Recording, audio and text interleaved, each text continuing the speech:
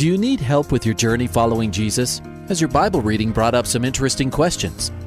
I need a prayer request. Is I've heard pastors talk about you can't get to heaven just with good deeds. I was just wondering what you guys think. Is there a correlation between the seventh trumpet in Revelations as the last trumpet, or is he talking about some other trumpet? Finally, a place to get answers. We're ready to take your prayer request and answer your Bible questions.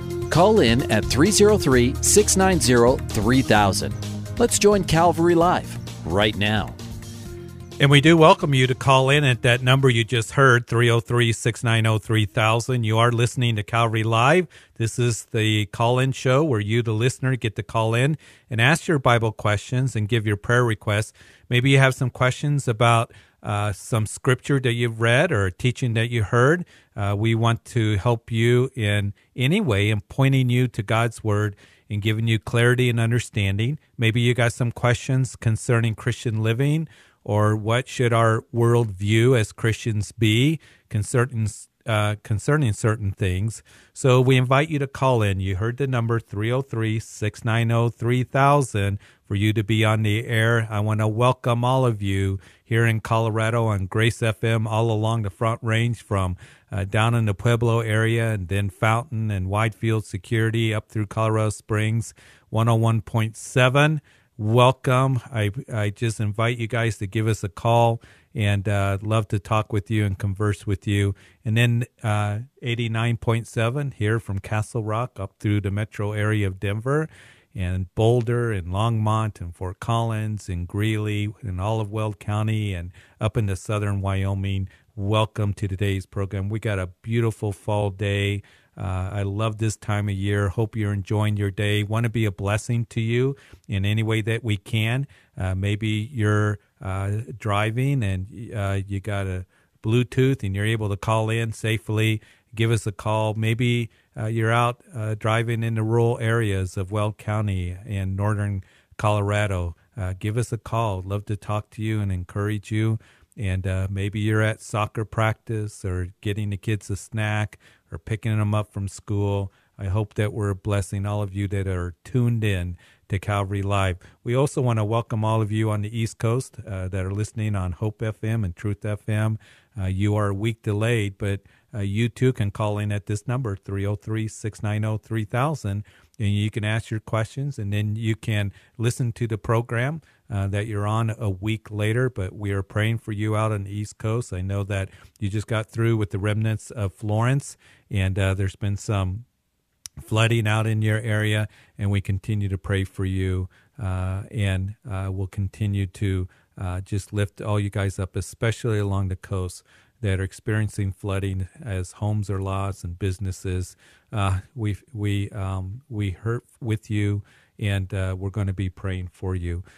Also, all the online listeners, you can call in from anywhere in the country at 303-690-3000. So we have open lines.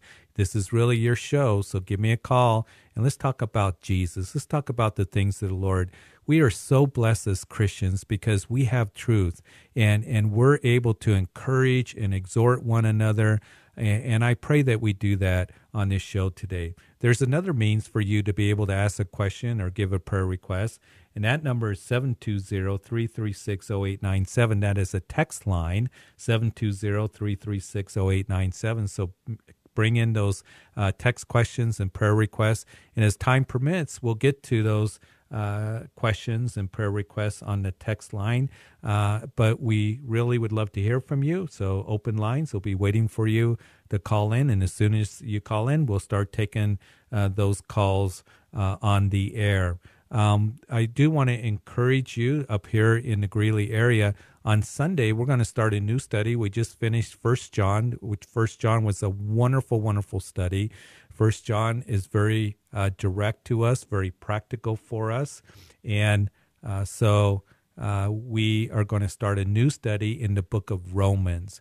And Romans is an incredible book. And it was interesting because I told the congregation on Sunday at all three of the services that we're going to start a study in Romans. And it was amazing how many of the people said never really done a study through Romans. So we invite you, if that's something that is of interest to you.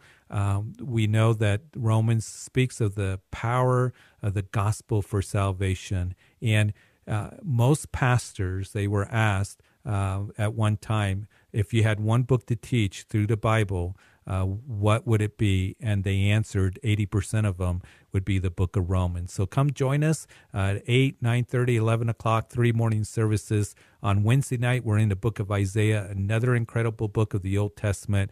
We'd love to have you come out. You can find us on our website, CalvaryChapelGreeley.com. But the calls are starting to come in. We still have an open line, so grab that open line. But let's go ahead and go to Jesse in Greeley. Jesse? Yes, sir. How are you? I'm doing pretty good, sir. How you doing? I'm doing good. What can we do for you today?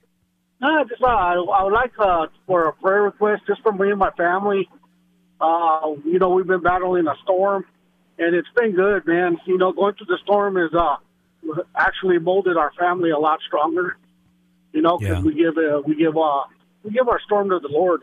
We've been dealing with it for 2 years, and it's we got faith God's going to come through, and we're just I like calling in because I hear you guys every day, and just want to just ask for you guys to lift my family up in prayer. Absolutely, Jesse. And Father, I do pray for his family. They're going through a storm, and we know that there are times in our lives, even as Jesus said, you will have tribulation. Not that we might have tribulation, but we will have tribulation. But be of good cheer, for I've overcome the world, Jesus said. And also he says it rains on the just and the unjust. And I pray for Jesse and his family. I am encouraged by the words that he is giving to us, that in the storm, that it is drawing his family closer to you. And Lord, that is the time in the storms, not to withdraw from you, but to draw close to you. And I pray that you would just strengthen them, his family. You know what they're going through. You know the difficulties that they're enduring. And during this time of endurance, it would bring patience, and then it would have us work and bring in completion, or that is maturity to them, that they are going to see your faithfulness. And Lord, that you would show yourself strong on their behalf, bring them the comfort they need, the guidance that they need, the provision that they need. And Lord, may you be glorified in all of this. So I lift this precious family up to you. Lord, you see them. You promise you'll never leave us or forsake us, and that you are working for your eternal purposes in all of our lives. May they keep their eyes on you, and Lord, just work in a wonderful, powerful way in how you desire and your will is, and how they need you to work, Lord. In Jesus' name, amen. Amen. Thank you. Thank you so much. You bet, Jesse. You bet, absolutely, Jesse. God bless you, okay? God bless you too. Bye. All right. Bye-bye. Hey, how this works, when somebody hangs up, then we have an open line. So 303-690-3000. Grab one of those open lines. We're going to continue with the phone calls. Pamela from Parker. Pamela? Hi. Hi, Pastor How are Jeff. you? How are you today? I'm well. How are you?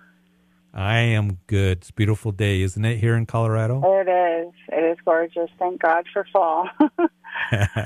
Well, thank you for everything that you do for the congregation and everybody. But I do have a question regarding spiritual leadership in the home. Okay. I know the Bible talks about the husband being the spiritual leader in the home. And my husband and I have been walking with the Lord probably about 13, 14 years. And he's very private. He was raised Catholic. So we don't actually just spend a lot of time in prayer together unless I come to him and say, can we please pray about this? And he will pray, but he doesn't really have that leadership. And, the qualities that the Bible speaks of, and I don't know that he desires to have it.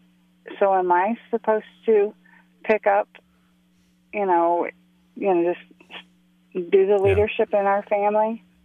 And Pamela, I know what you're asking, because it is a situation that can oftentimes be in families where, the husband and wife are believers, but the husband may be being passive and being the leader of the home, the leader in the marriage. And as men, and I just want to encourage all the men that are listening, don't be passive in being a leader. God has called us into that place of authority, into that place of leadership, to love our wives as Christ loves the church. And I think that sometimes that there can be a lot of bad teaching on what it means to lead in a marriage, what it means to lead in a house. It doesn't mean that the man gets to walk around all dictatorial and like he's King Tut. And I know you're not saying that concerning your husband. No, right. But what it means is that you are the spiritual leader of the home, that you're cherishing your wife, you are praying for her, you are serving her and your family, you're raising your children. As you move from Ephesians 5, that gives the role of a husband, to Ephesians 6, that fathers, you are to raise your children in the ways of the Lord. So, right now, when a husband steps back, from leadership, what you're to do is encourage him. Just keep praying for him, encourage him, let him know that I want you to lead. I want to hear your heart. I want to pray with you. I want to pray for you.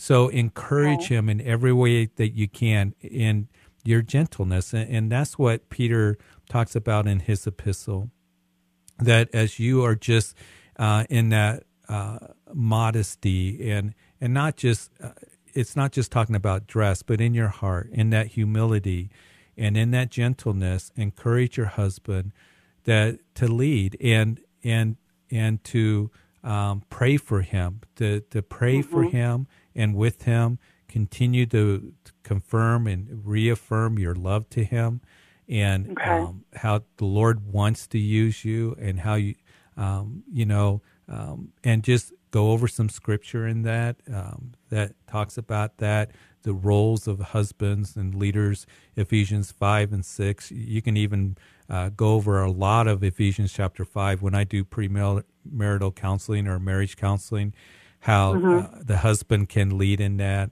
to lead First Peter chapter 3. But God has set up a divine order in the home, and he desires for men to lead. And Pamela, I'm going to be real honest. I really believe that one of the greatest needs in the church is for men to lead their homes.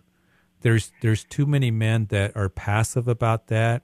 And so what happens is the wife ends up becoming the leader and taking that role when God has called the man to do that. So we're going to be praying for you. Just encourage him in that. Pray for him. And, and what's interesting, Pamela, is the Bible says the role of the wife, to be submissive to her husband and to respect her husband. So make sure that as you're doing this, that you reaffirm that respect for him, because being a man myself, we really need that. It's interesting that the Bible doesn't say that the wife is to love their husband, as Christ loved the church. He says that you're to respect him. And I think it's assumed that the wife is loving their husband, but you show that by just encouraging him, respecting him, and just lifting him up. Meet him where he's at, lift him up, and tell him you believe in him, that God wants to do awesome things with him. And I do want to pray and do that in a gentle way and consistently, and then praying for him. Does that help? Okay, that does help. That does help very much. Yeah, it doesn't help to just be combative all the time. And I know that we don't want to do. No, and it doesn't do any good, because he'll just step back even further. But to encourage him to step forward, and that you're going to be right alongside with him. You're going to be right there. Yeah. So, Father, I pray for Pamela. I thank you for her call, because I know that this is a need in the church for men to lead in their homes, in their marriages, when it comes to their kids, because you've called us to do that. And we live in a culture that kind of has been coming against that truth given to us in your word. But Lord, I pray for Pamela's husband that he would understand you desire for him to lead in a way where he's loving and cherishing and serving and spiritually, that he doesn't have to be afraid. He doesn't have to feel like he'll fall so short. And Lord, that you would just do that work in him. Help Pamela to minister to her husband, to pray, to continue to encourage him in any way that she can. And Lord, I pray for the husbands, the men that are listening to this show right now, that you would just press upon their hearts to lead in their homes, in a godly way, in humility, and in just gentleness and meekness.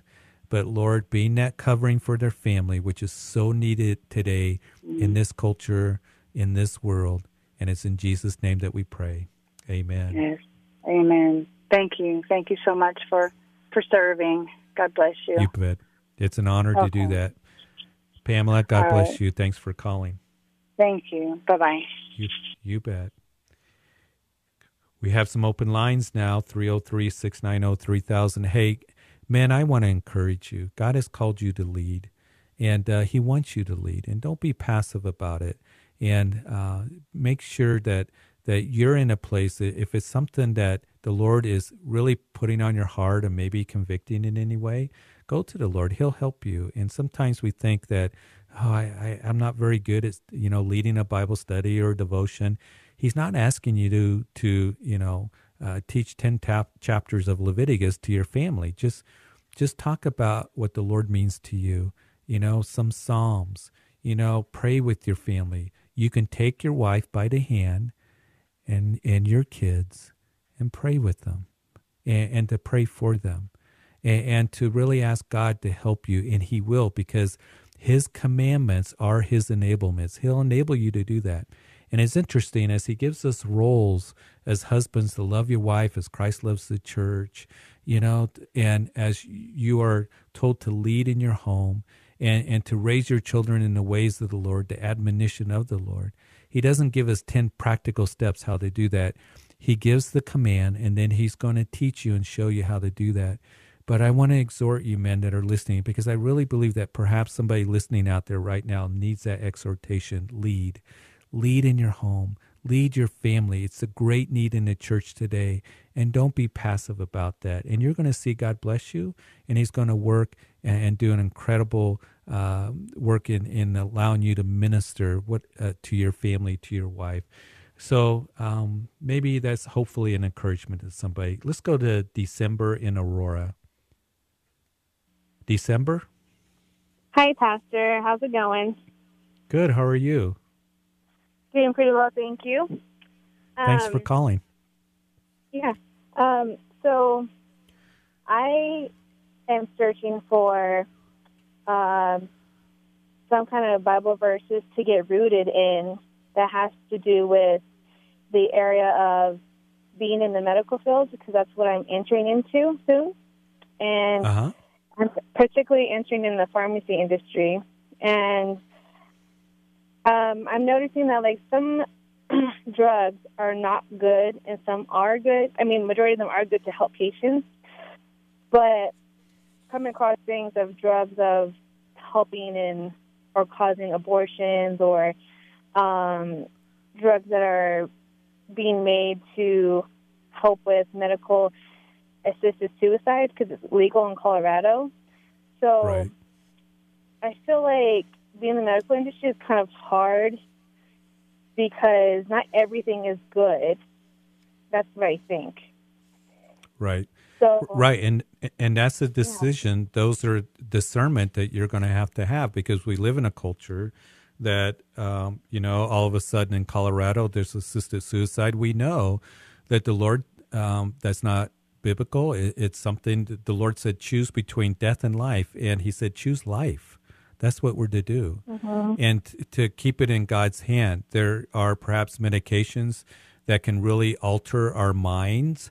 When we were told in the scripture, Philippians and in Ephesians, that we are to renew our minds, Romans chapter 12, that we're to not be conformed to this world, but be transformed by what? The renewing of your mind, but that you may know what is that good and perfect will of God.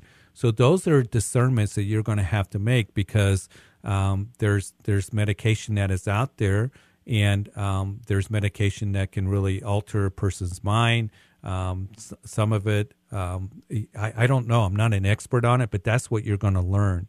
So those are things that you're really, as you study, go into the medical field, that your conscience, needs to be clear and have a biblical balance of what the scriptures have to say about your mind, about life, about, as you just talked about, perhaps medication. I know that they have medication for the next day pill, things like that. And here's the advice I want to give to you. You stand for righteousness, okay? Stand for righteousness. And as you stand for righteousness, you're going to see that the Lord is going to help you, and he's going to encourage you in that. But, stand for what's right, for life, for a person. There's nothing wrong with medicine. We know that Dr. Luke was, he was a doctor, and medicine can be of help, but also you're going to learn about, all these medications, especially in the pharmaceutical part of it, that is it's amazing, some of the stuff they have out there. But so that's what you're going to be looking at, and hopefully that's an encouragement to you, because if anything that is really contrary to what the Word of God has to say. So read those verses in Ephesians, Philippians about renewing your mind, with the Word of God, about choosing life. How Psalm, was it 137, 138, that speaks about how he wonderfully made us and sees us. Those are all scripture that's going to speak to you. We know that life begins at conception, and how the Lord wonderfully made us, didn't he? Those are going to be the verses that are going to really, really speak to your heart. And even as Paul writes about in Galatians and Jeremiah, how the Lord called him from his mother's womb, those are the things that really speak to us. Actually, Psalm 139 is what I was thinking of. So hopefully those are verses that you can ponder and look at, and I'm sure there's many others as well. Okay, that's great. Yeah, because as I'm learning all this stuff, I'm questioning, is medicine okay? Am I getting into the right field? Because there's just so much bad things as well as the good things that I just don't agree with. So, yeah, that's great. And I think you can use it for good. I mean, it's like any field that you have, whether you're in the medical field or a teacher or wherever you're at in the world, there's that world that really more and more is coming against, what the scripture tells us how to live, against the truth of God's word. And that's a battle that all of us will have. So it's just, having that peace in your heart that rules in your heart, learning about it, really having a good conscience. And for me, even in ministry, there can be a lot of pressure put on ministers today to kind of start adopting the world's philosophies and ways. And I want to be committed to what the scripture says and what the Word of God says, and to stand on that. And as you do that, God's going to take care of you. He's going to bless you, and you're going to have a good conscience towards what you're doing, because whatever it is that you're doing is a ministry. It's a ministry out there. God needs people in the medical field. He needs Christian doctors and nurses and pharmacists and dentists and in every medical field. And it's a field that is expanding and exploding, and there's more need. But as you stand for the Lord, he's going to put you in a place. You'll be tested, of course. You'll be going through these things. But I'll tell you, God will bless you, as you stand for him and what his word declares to you. Okay, thank you, Pastor. Can I pray for you, December? Yes, that would be wonderful. All right. Father, I pray for December, who's going to go into the medical field. I thank you that she desires to do that. And Lord, as she's in that field, that she would be light and you would give her discernment, that you give her wisdom as she learns about all these things in the area of pharmaceutical medications. And Lord, give her wisdom, give her courage. Lord, train her for what you have for her. And Lord, I pray that she wouldn't have to be afraid, but Lord, wise and discerning, and that she would have a good conscience as she works in this field and ministers in this field, searching the scriptures, and Lord, just being able to help people, not only physically, but Lord, to be used to help them spiritually as well. And we pray this in Jesus' name. Amen. Amen. Thank you so much. You bet, December. God bless you. All right. Be praying for you. Thank you. Have a good one. You too. Hey, before we go to break, let's go to Taylor. He's been waiting in Fort Collins. Taylor, yes, you sir. still with me? Can you? Thanks for Can you hear holding. Me? Yeah, I can. Thanks for holding.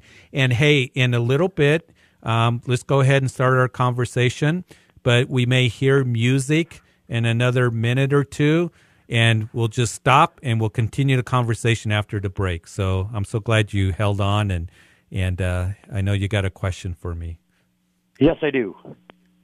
Okay, the question I had, it's more like just some clarification. At the end of Revelation chapter 20, they talk about the second death and the second judgment.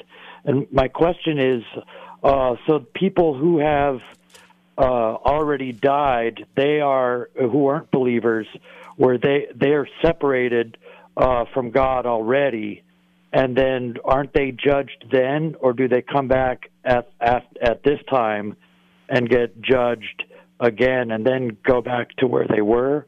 I'm just a little confused on that point. And people get confused at it. Matter of fact, I'm going to kind of answer it with another question that came on the text that I was reading, because somebody was asking from actually Romans chapter 14, that says that we will all stand before the judgment seat of Christ, and that we will give account for our lives. So they were told that we as believers, we're not going to stand before the judgment seat of Christ.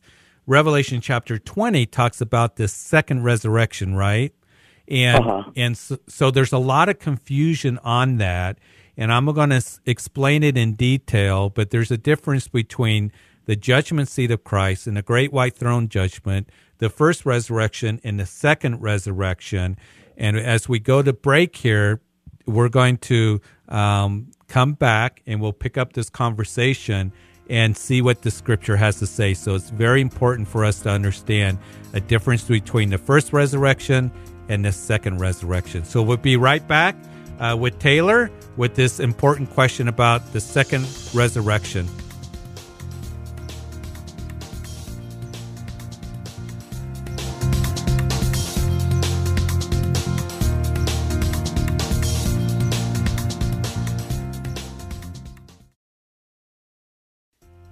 Welcome back to Calvary Live. Give us a call at 303-690-3000 or text us at 720-336-0897. Let's join Calvary Live right now.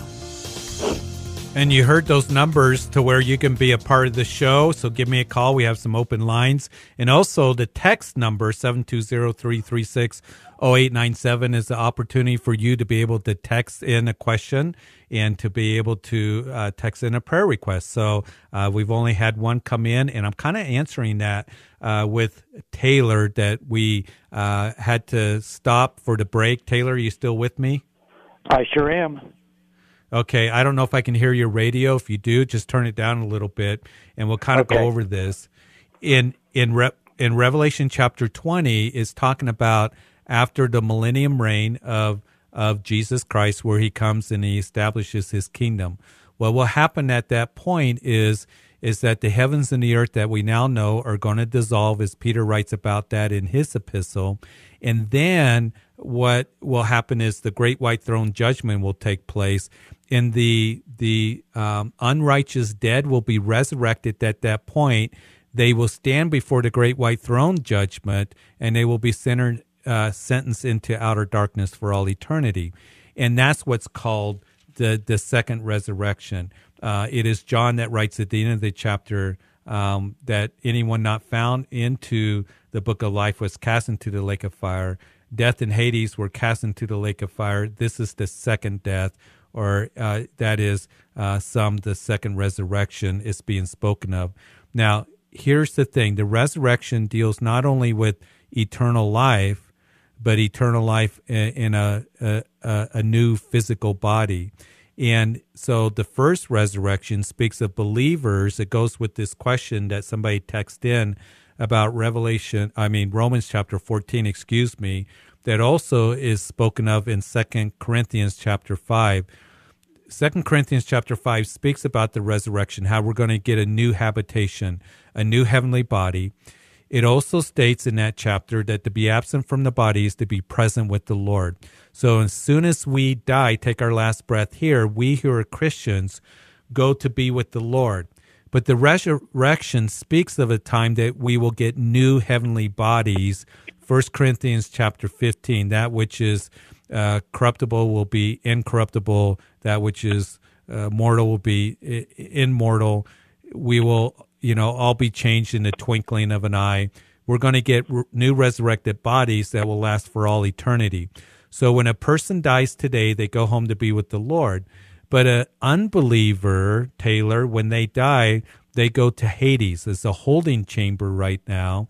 And at the end of the millennium reign, before the heavens and the earth dissolve, those of the unrighteous dead that are in Hades are going to be resurrected and stand before the great white throne judgment.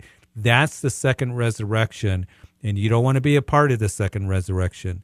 The first resurrection speaks of believers, beginning with Jesus, 1 Corinthians 15. Everyone will be resurrected in their own order. The resurrection taking place for the church at the rapture of the church that is spoken of 1 Thessalonians chapter 4. There seems to be another resurrection. There will be at the end of the tribulation period. That's the tribulation saints. And then also the Old Testament saints. It gives indication of that, Daniel chapter 12.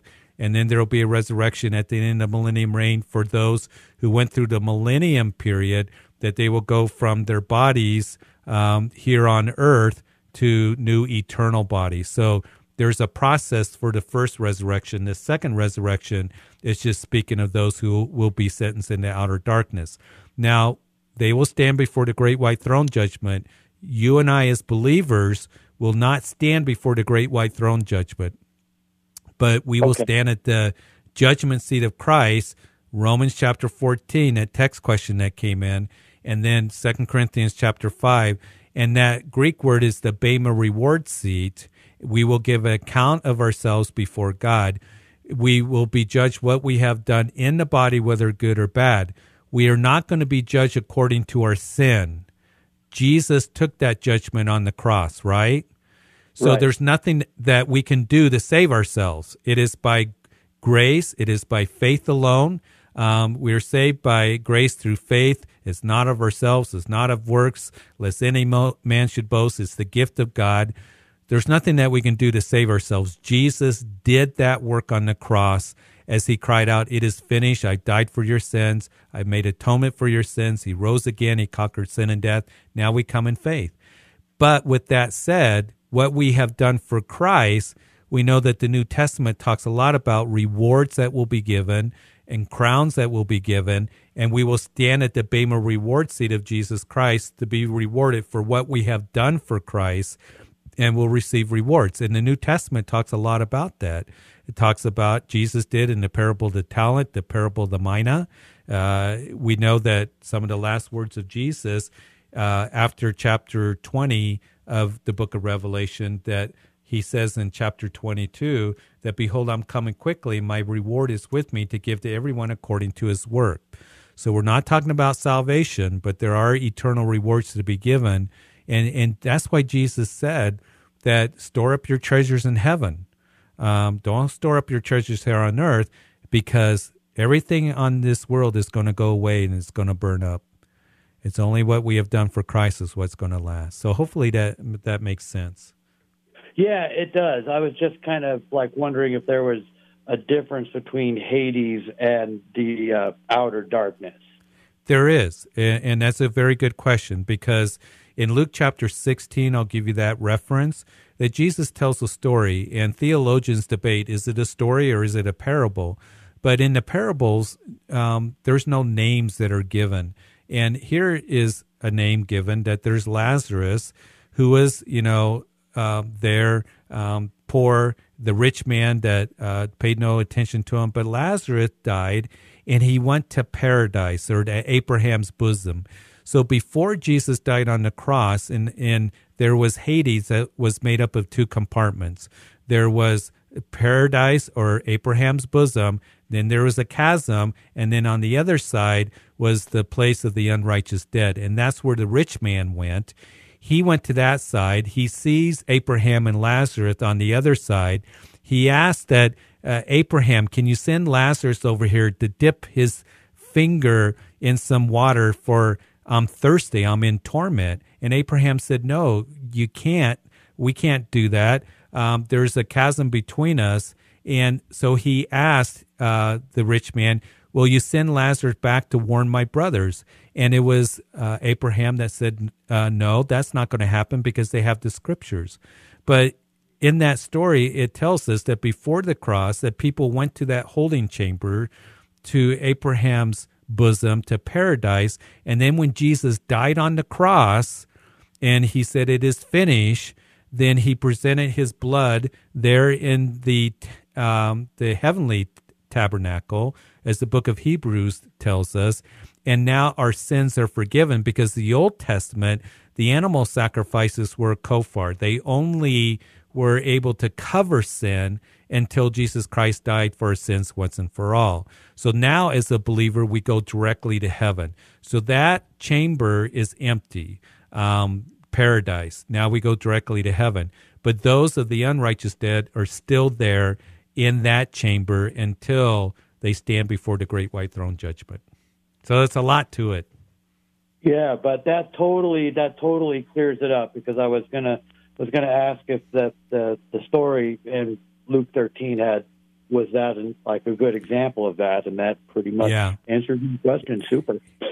It does. And Luke 16 does seem to answer it. And then Ephesians comes along and says, before Jesus ascended, he first descended, leaving captivity captive. He would tell the thief on the cross, before the Son has said, you'll be with me in paradise. So when Jesus and the thief, died, Jesus, if you would, escorted the thief down into paradise. Jesus gave the proclamation, I've died for your sins. And, and now that chamber is empty, as now we go directly to be with the Lord in heaven, because we look back to the cross. The Old Testament, they look forward to the cross. Good question, Taylor. Well, all right. Thank you There's very a lot. much, Pastor. I appreciate you. You bet. Thank you for calling. You're welcome. All right. Let's go to Julie in Longmont. She has been waiting. Julie, you still there? Yes, I am. Thank you, Pastor Jeff. Thanks for the great sermon. Thank you for waiting. That's okay. I told the gentleman that answered the phone I have time on my phone. I actually have two prayer requests. One, briefly, we just got a letter of resignation read to us last Sunday from our pastor. He's retiring at the end of the year. And we have a search committee in place, so just wisdom and the grace of God leading to the man for our church. Yeah, absolutely. And my big prayer request, the reason I called, is for my son, Jim. He's a strong Christian, a godly man. He has had an unexplained weight loss of 40 pounds in the last few months, and he spent the day at Anschutz a couple weeks ago, all kinds of tests. And they came back. He finally got the results. He said, "Oh, you have severe rheumatoid arthritis." Well, he knew that. He knew that going in. They could not give him any other answers, and they said, "Go back to your GP." My prayer request is for wisdom and answer. One thing they did tell me is a high metabolic rate. And he is bony. He could not afford to lose. He hasn't weighed this since he was a teenager, but he's never been heavy. He's never been overweight. He's always been tall and lean. Okay. So this is not something's going on. A good loss for him. Yeah, absolutely, Julie. Thank you for calling, and let's go to the Lord in prayer.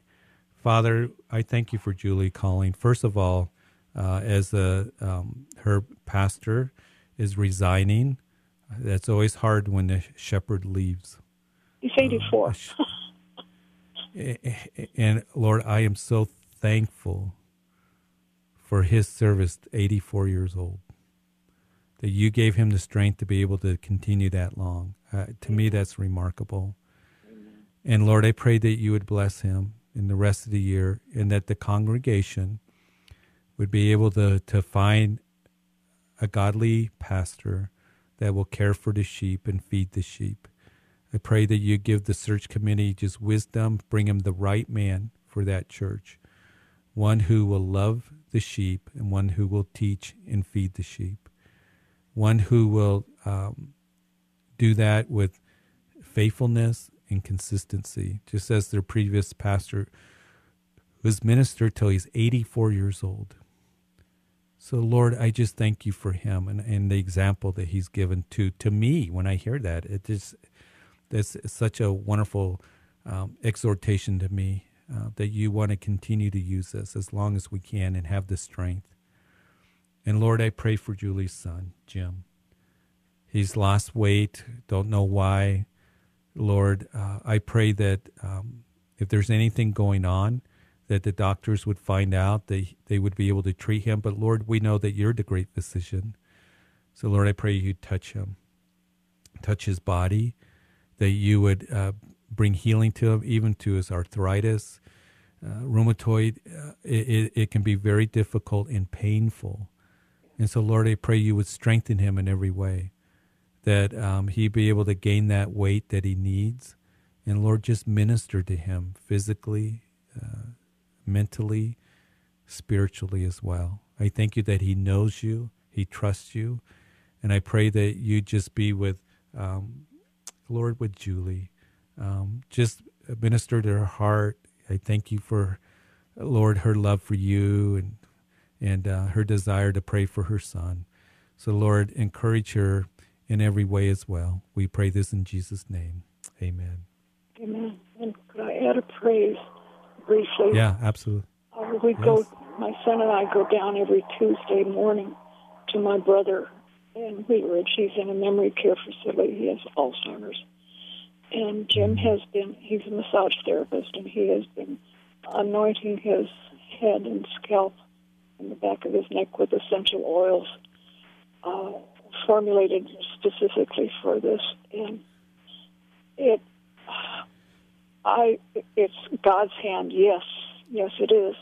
But my brother has been cognizant, and he has been aware. And my son brings him communion every Tuesday, and he what a blessing. Stood up and he blessed my son and thanked him for what he's been doing, and he was totally coherent last week and this morning, and it's just, praise God, it's such a blessing. Thank you, Lord. That is, that is such a praise report. Julie, my father passed away from Alzheimer's, and it's a terrible disease. Yes, and I know it's the one I wrote, but God is so faithful. He is so faithful. And, my dad, 2 years before he went home to be with the Lord, he didn't talk. And he knew us. He knew the grandkids. He always loved to see the grandkids. He would say a few simple things. But I think what a blessing is your son ministers to him in that way, as you guys see him. You know, I think that they understand more than we think at times. Maybe they can't express it or whatever.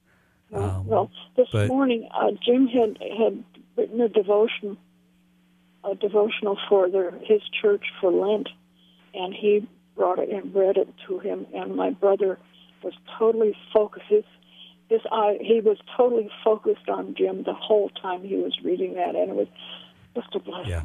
God is so well, good. it is. He is good, Julie, and that's what I encourage people when you have a loved one that has dementia or Alzheimer's or perhaps, even if they're in a coma, read the scriptures to them. If they're in their last days, read the Word of God. Return void. Amen. And read it to them, and don't be afraid to do that, because God will take it and use it and work it. And so what a blessing it is. And I know that we would do that with Dad.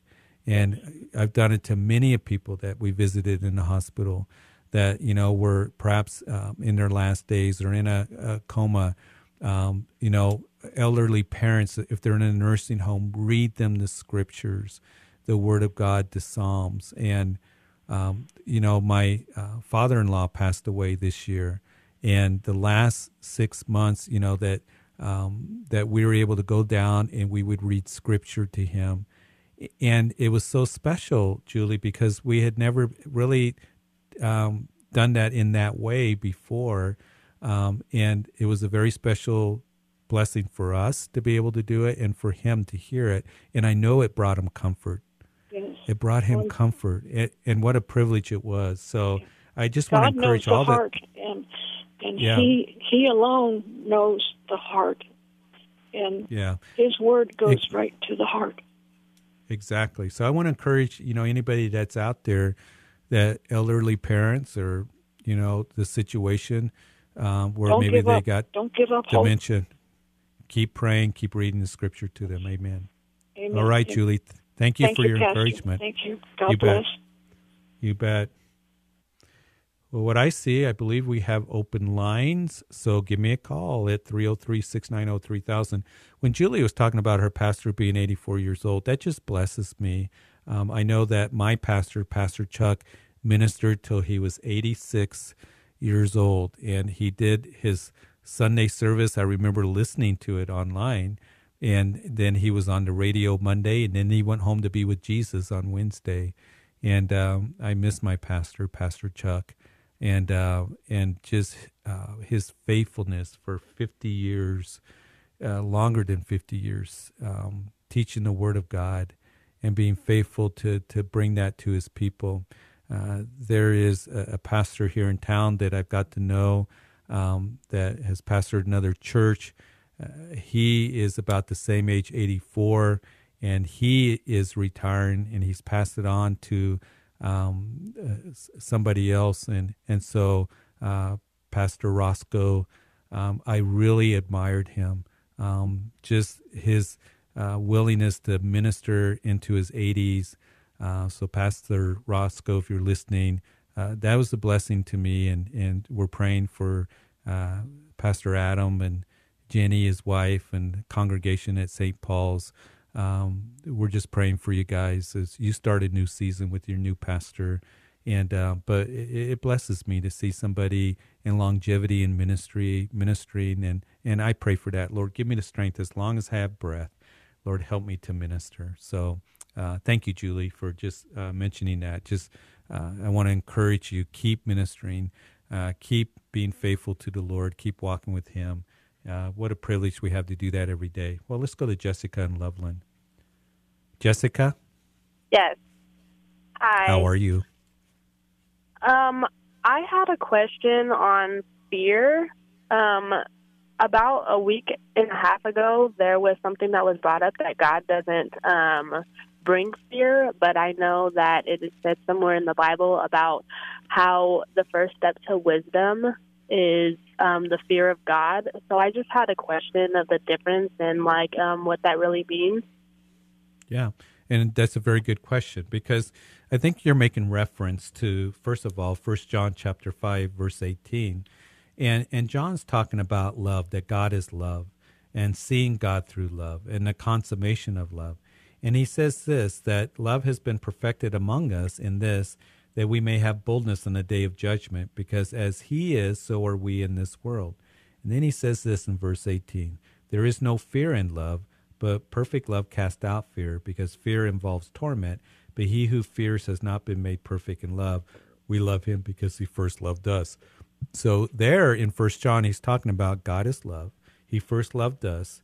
And because we love him, we're born again by the Spirit of God, as you follow the flow of what John is saying in the, 1 John, that we have confidence, so we don't have to fear the day of judgment, kind of like what we talked about with Taylor as he was asking about the great white throne judgment. We know that we're saved, that we don't have to fear on the day of judgment. So love casts out fear, and that perfect fear is cast out. Perfect love that is cast out fear. So that's what it's talking about there. When you go to Proverbs, and it talks about the fear of the Lord is the beginning of knowledge, and the fear of the Lord is the beginning of wisdom, that fear is not a tormenting fear that some people can have. It is a reverence for God. You don't hear a whole lot about the fear of the Lord in church today.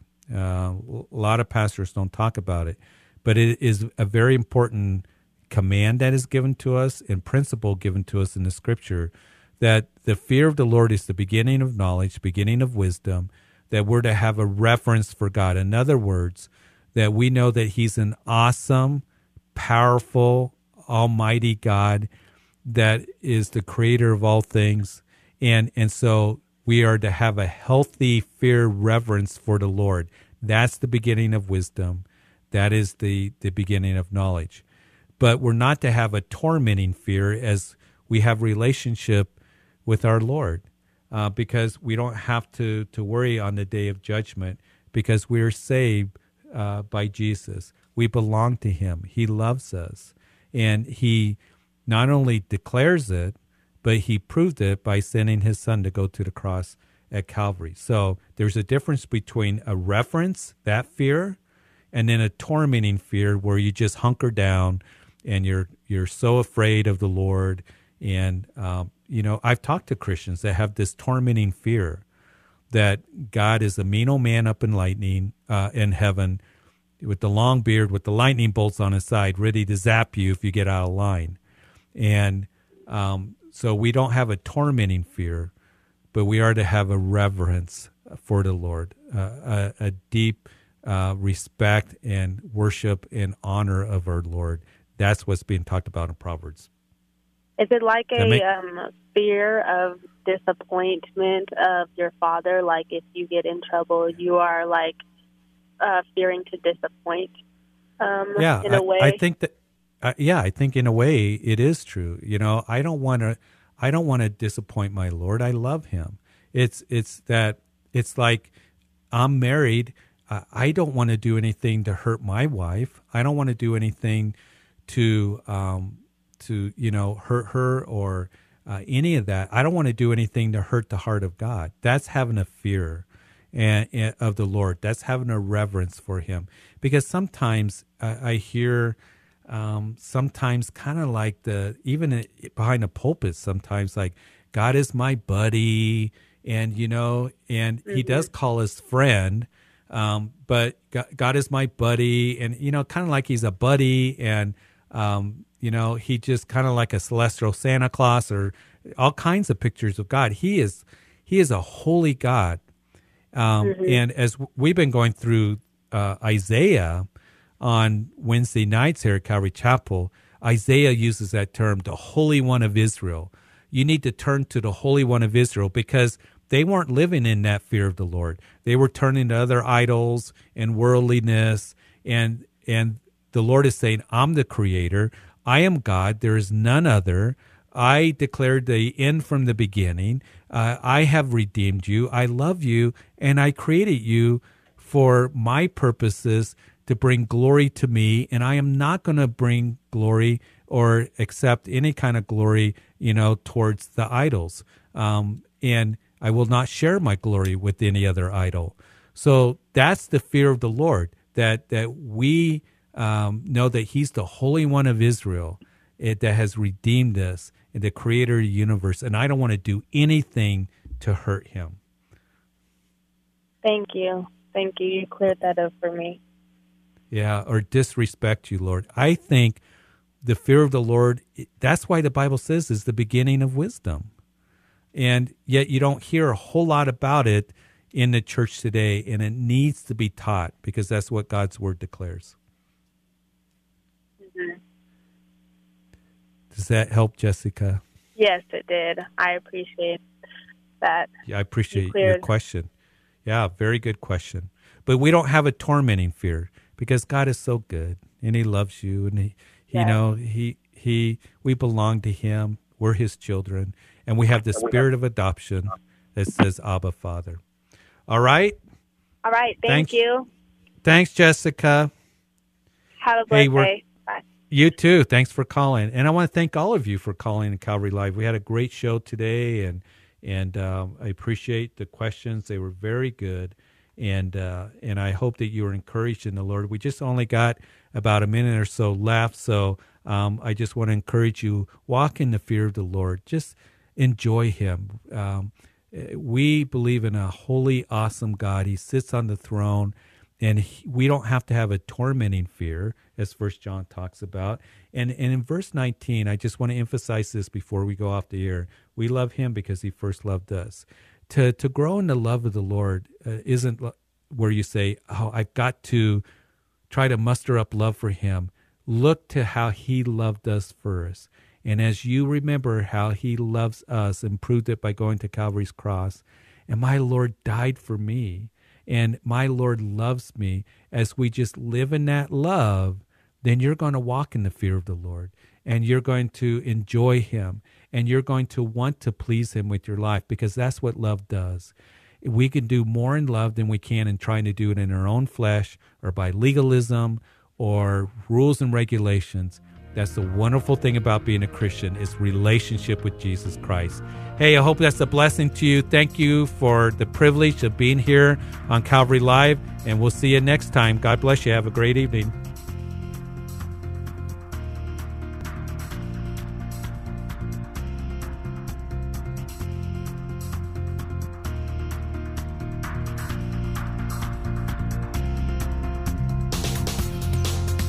You've been listening to Calvary Live. Tune in next time for prayer and God's Word.